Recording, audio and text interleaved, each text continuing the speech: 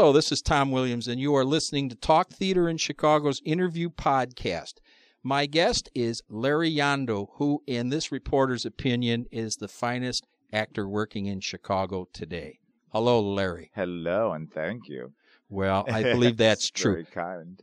Tell us about Christmas Carol now. Now, you've played Scrooge for a couple of years. Yeah, this is my third year. Okay. How do you prepare to play a role like Scrooge? I mean, a character who comes out and he's this evil guy, and then eventually he turns into this reformed person. Well, it's like you would prepare for anything. I always think the thing that's interesting about characters or theatrical characters across the board is that I always find they're damaged in some way or have experienced pain and experienced joy. And if you sort of open up yourself to allowing the sort of pain to be very present, it makes the joy all that much better. I think theater is about extremes. Otherwise, we just go listen to people talk in a coffee shop, So on stage, there's something unique and special, and it's an event that is that belongs on the stage, and I think.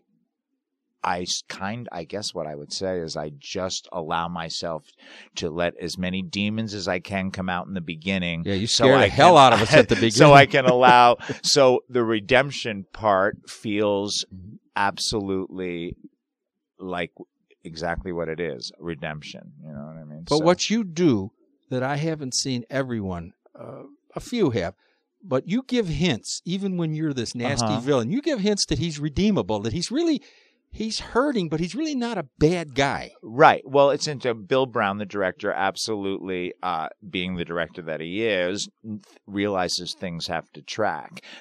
Someone isn't just a particular way for no reason. Mm-hmm. And I think that doors have been shut. This man has shut doors, and they're hard to open in his life and in his heart. You don't just shut a door unless something has scared you, hurt you, or injured you in some way.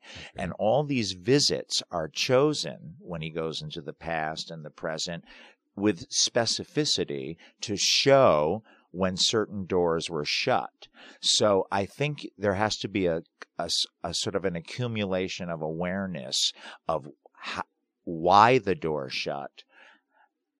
How do you get it open again, and what did it feel like before it was shut? And that's the hints. Yeah, I think you give those hints because I've seen other productions, and not at the Goodwin. They've all pretty well followed, but a few others where he's just not redeemable, and you just don't buy it at the end. You go, no, oh my God, you don't. Yeah. Or a lot of times I've seen them where it's just done as a silly comic sort of guy, or the other extreme is that he's just funny and cranky. And I just don't feel like there's any theatrical story there, because what makes the story work, the Dickens story, in my opinion, is that everyone sort of empathizes and sees a little of themselves in Scrooge, not to an extreme, but they take the journey with you. And that's the most important thing to me about watching a play. How has been the reaction of the audiences? Oh, they're fabulous. I don't care how early the show is or, how tired I am or whatever it might be. When you see at the end tears streaming down people's faces and people smiling and just loving the change that has occurred in this man, it makes it all worthwhile.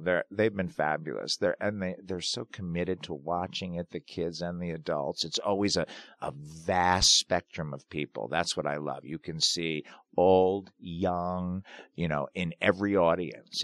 How do you keep it fresh every night? This is 3 years. You're doing 8 shows a week. Well, a lot of doubles. Yeah, how do you keep anything fresh any night? I suppose I just go one step at a time. I just have to remind myself I don't know anything when I start this play. Those doors I talked about, they have been shut. I don't know there's a possibility for them to open again. So I'm always surprised every night and taken off guard. I allow myself to be taken off guard when I see something that somehow sneaks its way in and touches my heart a little bit. Also, there's enough different cast members that I don't have to pretend I'm hearing a different voice. That's sort of made it somewhat easier. I hear a different voice. It's a different young Scrooge this year, a different Belle. So that helps a lot. That But even if that weren't the case, it's just, I think it's a matter of forgetting everything you know from the night before and starting from scratch again. You know, and I mean, it takes a lot of discipline. I guess it does. To not anticipate or sort of jump the gun. You know, if I do it in certain moments, I know enough that, I'm ahead of myself here. And I just sort of wipe the chalkboard for a second, just concentrate on someone's eyes or someone's, a word someone says or a prop on the stage, something that's there, something that's present, something that's immediate and is unique to that moment. That always helps. Wow. Yeah. Well, that makes any sense at all. Yes, it doesn't. Oh, okay, good. It sounds a little. Well, these are questions that I hear from people who know I'm a reviewer and have seen the shows, and a lot of our actors who listen to these podcasts love to hear this stuff. So, good, yeah. good. So let's talk some about some of your past. Mm-hmm. I go back to Nixon's Nixon that you did up at Writers 4 times or something. We kept, Well, the last 2 times. The last 2 times. And one of the scary things, and by the way, you almost play him as almost unredeemable. Yes, close. Absolutely. There's this tragic figure, right? Yeah. Interesting enough, Bill Brown, the director of this play, played Kissinger in that. You could probably do that as totally unredeemable, but I remember seeing the last speech he has about the Checker speech. He talks about his daughter. There were hints to me. I always look for the crack in the armor. That interests me to see where even the most villainous villain or the most comic, quirky, bizarre character, it doesn't matter. I look for the opposite, or I look for where does something take this particular character off guard? Where are the missteps? And I think in there, his daughter, Julie, I kept seeing little hints that every time he talked about Julie, that there's something a little more came up. He spoke a little longer about her. And I thought, there is some pain, a great deal of pain that he can't quite deal with or smooth over whenever he talks about Julie. And I felt that was a way into the humanity of him. Mm-hmm. You know what I mean? Because you have to love every character you play or you will get a one-note sort of caricature. Well, even with your body language, you even got to kind of look like him. Well, that's what someone said. We decided we weren't going to do too much of that because it says just hinted at it. They didn't want anyone to watch an impression. But I think just saying the word, it was unavoidable in some way. Well, I mean, the body language, the gestures and things. I mean, you had him down. I'm a physical actor, though. I sort of think physically very often, too. So maybe, Well, let's go back to I know your pride and joy is Shakespeare. It is now. Who would have thought? I mean, especially you started out as a dancer. I was a dancer my whole life. I decided to go to act, and I went to a state university in New York, in upstate New York, near where I lived, New Paltz. Had great teachers. Came here just to get my MFA, thought I'd go right back to New York, got very lucky. I went to the theater school. I got very lucky, got in really fabulous plays. I lucked out with really good directors, had a great time, and who would have thought 15 years later I'm still here. You won a Jeff for Kiss of the Spider Woman. I did. That was at Pegasus Players. It was my one of my first equity shows. Yeah, that Eric Simonson directed, which is interesting. I just did Fake with him at Steppenwolf, a play he wrote. And every 7 years or so, I crossed paths. I thank him for my career in this city because he didn't know who I was. Harry Lennox and he were going to do this project, Kiss of the Spider Woman. They wanted a Molina. He auditioned me in a little room. I read 6 lines across a desk with Eric.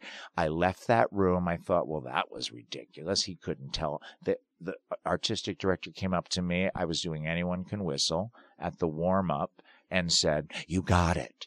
I said, "I got it. I didn't do anything." And it was one of my favorite shows I ever did. And I feel like it's a great role. It was a great role.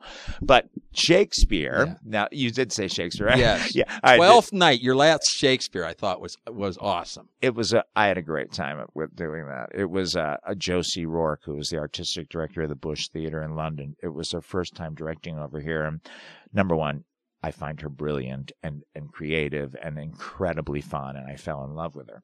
And so that helps when you really respect someone who was at the helm. Sure does.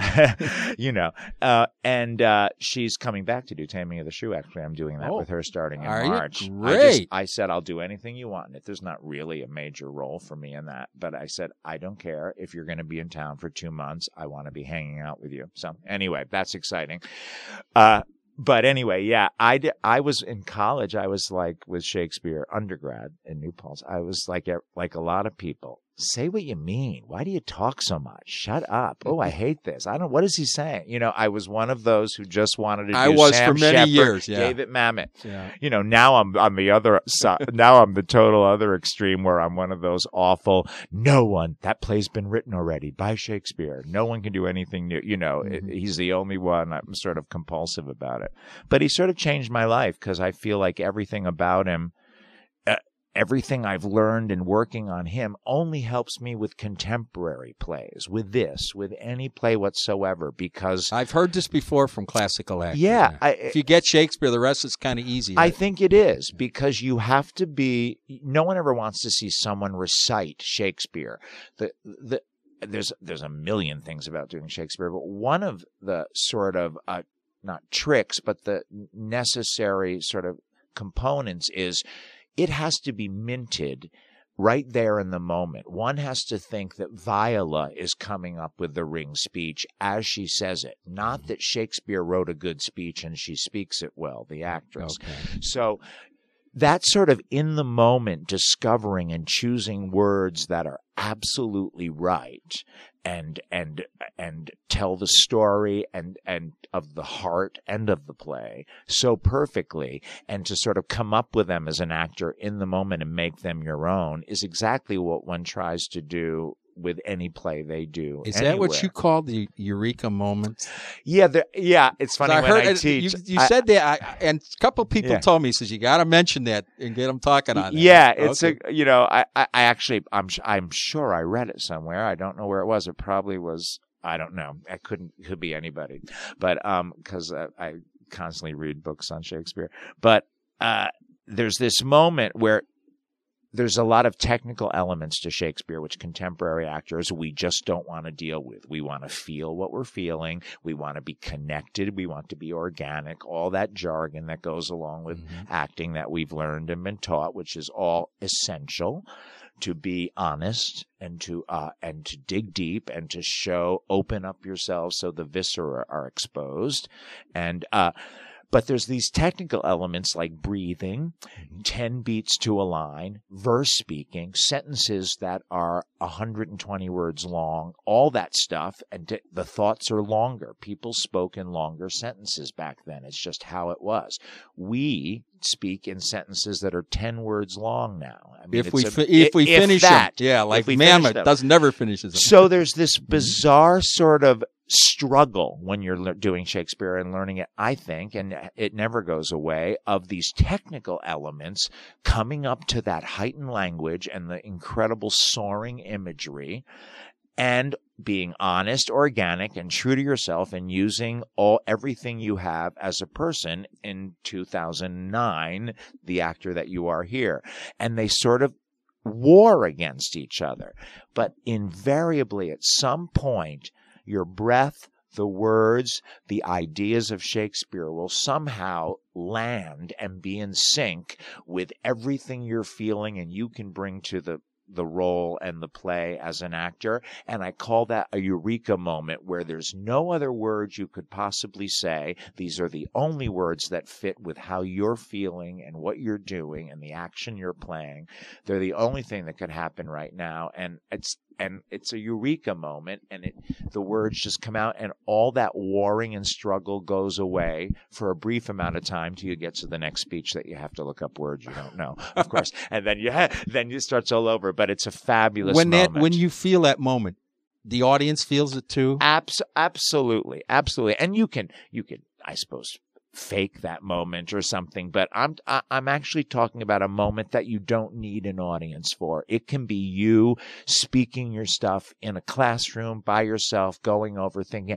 It's a moment when you and this incredible text that he has written sort of are one, and you don't feel like you get to the top of the mountain that you think Shakespeare is, that always feels like an uphill climb. Wow. And it's such a great feeling to be up there. And yes, I think an audience, the result is then you bring that to a performance, and the audience will know.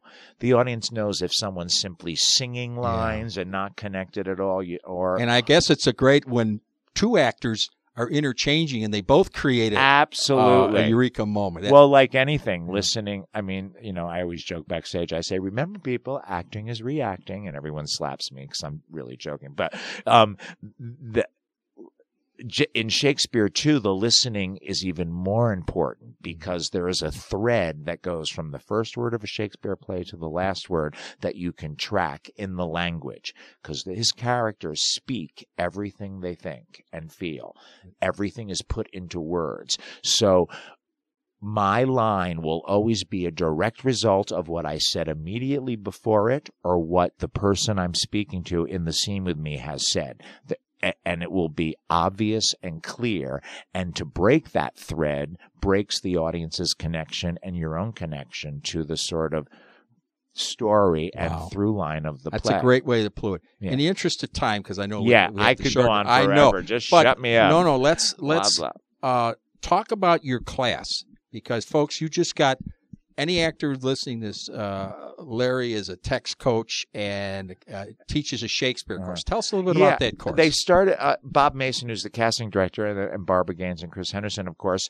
I know they feel that the Shakespeare, fabulous Shakespeare theater right here in Chicago, they want to give something back, I think, to the community. And if people, like I said, are afraid of Shakespeare, so they started doing these classes on text work and stuff over there, and they're scholarshiped to some degree. It's by invitation. You teach the advanced one, right? And I teach the basic one.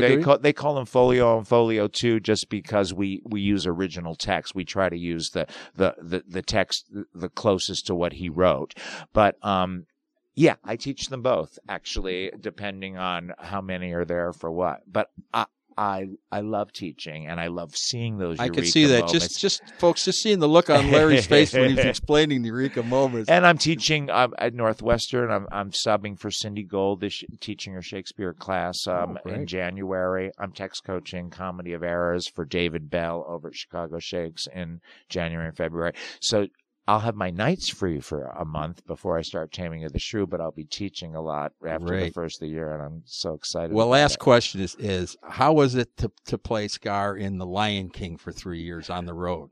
It was fabulous. The last year I was I am too old, but it was great. It was one of those I don't know why I play these damaged, villainous individuals. Yeah, you like these damaged characters. I guess I do. Julie Taymor said that to me. She said, "Remember, he's damaged," and I said, "Oh, I know."